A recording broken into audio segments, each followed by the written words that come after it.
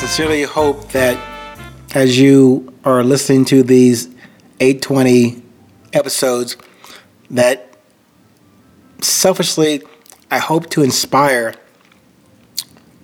all of you out there for your own self-discovery, your own drive towards realizing your message, finding your voice, something that for me, I had high resistance, highly judgmental, and highly unattached to my own voice for many, many, many years. Probably since the stroke, but that's another discussion. Hopefully I can stop giving that event more air and having it reverberate? Echo. How about this? Not only having an echo in my head about what happened and not staying back there, seeing where I am now and able to at least attempt to relate something sensible and clear to you on these topics, that I'm not the expert, I'm just the experiencer of what I've been through that led me to craft or produce under the concept of resilience in the book and in these podcasts. Today's topic is called Catching Fire, Part 2. This is a Part 1, and about a few months ago in the other episodes, I can't remember the episode number, but look up Catching Fire on the first version. This is Catching Fire, Part 2. Now, I do want to stay hot. Something we said in the Army back in the day, let's get hot. At the 82nd Airborne Division, we would always say, we're on a mission, let's get hot. Got to get going on this one. So this Catching Fire, however, it's not that it's sincere, not that serious, but it is sincere about the reference to what I called your and my internal pilot light. Our respective, yet very similar, internal fire that we have the responsibility to protect and maintain, because that is our fire. That is our currency. That is that initial spark of creativity that made us who we are. That currency, that spark of life, that essence, that fire, that is what drives us and stokes our intent, whatever it is. It stokes our internal fire. That little delicate pilot light that we all have, that is what ignited and every moment ignites your heart. In this discussion today that I'm sharing with you, I am offering just an observation, a suggestion to build upon that fire, that little delicate light that has to remain on, has to remain serviced.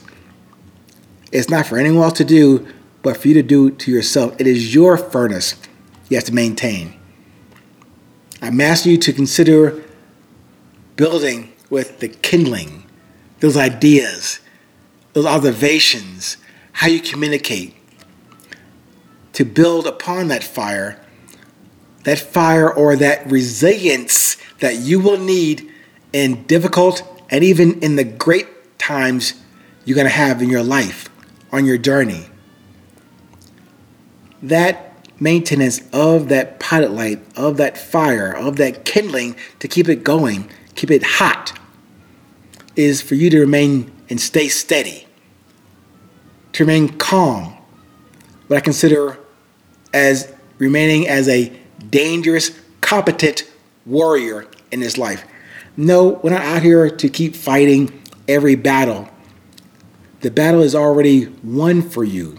That's how we were designed, to be here, to deliver, to thrive, to sustain, to succeed, not to fail. Our intention of coming here is not to come here and give up and fail, give in. That is something we learn, or that we unlearn from what we are given as complete and perfect inside from our Creator. We have everything. But I'll speak of me and for me.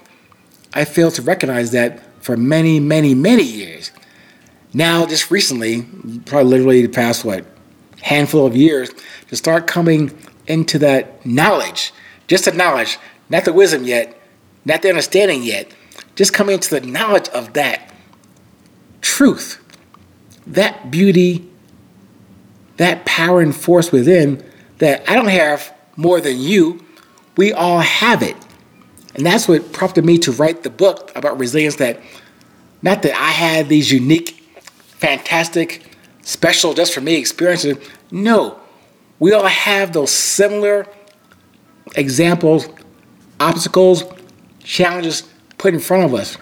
Yes, our intention, that I mentioned in another podcast, our purpose in life is to be happy doing that.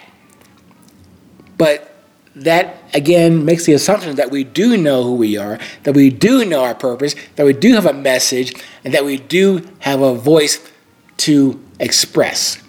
All those things I just laid out in the past 10 seconds are things I'm just now coming to realize and starting to do it on a more of a consistent manner.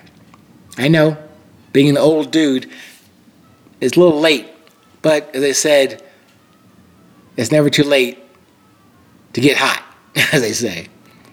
But let me say this for you. That's my statement on that delicate pilot light. But let me even bring it closer and more concise from another part of the Stoic archives from Mr. Ryan Holiday. He wrote this, quote, "If we look at the metaphor that Marcus Aurelius uses right before this fire, his message is clear. A strong stomach digests what it eats, he says. So a weak stomach won't be able to digest everything, and a small, weak fire is not going to be able to handle a big, dry log, let alone something hardier. It's definitely not going to be able to melt steel or glass. And so it goes for us with obstacles. If we want to be the metaphorical fire that turns everything into fuel, we must be quite strong. We must have real momentum. We must be operating at a high and heated level. Never get hot. Or we'll be snuffed out by the very materials that others are able to make use of. Every obstacle, every challenge should serve as fuel, but we must maintain diligence and resilience about that delicate pilot light that needs our attention every single day. Thank you again. Stay hot, stay present, stay current. It's always a 20.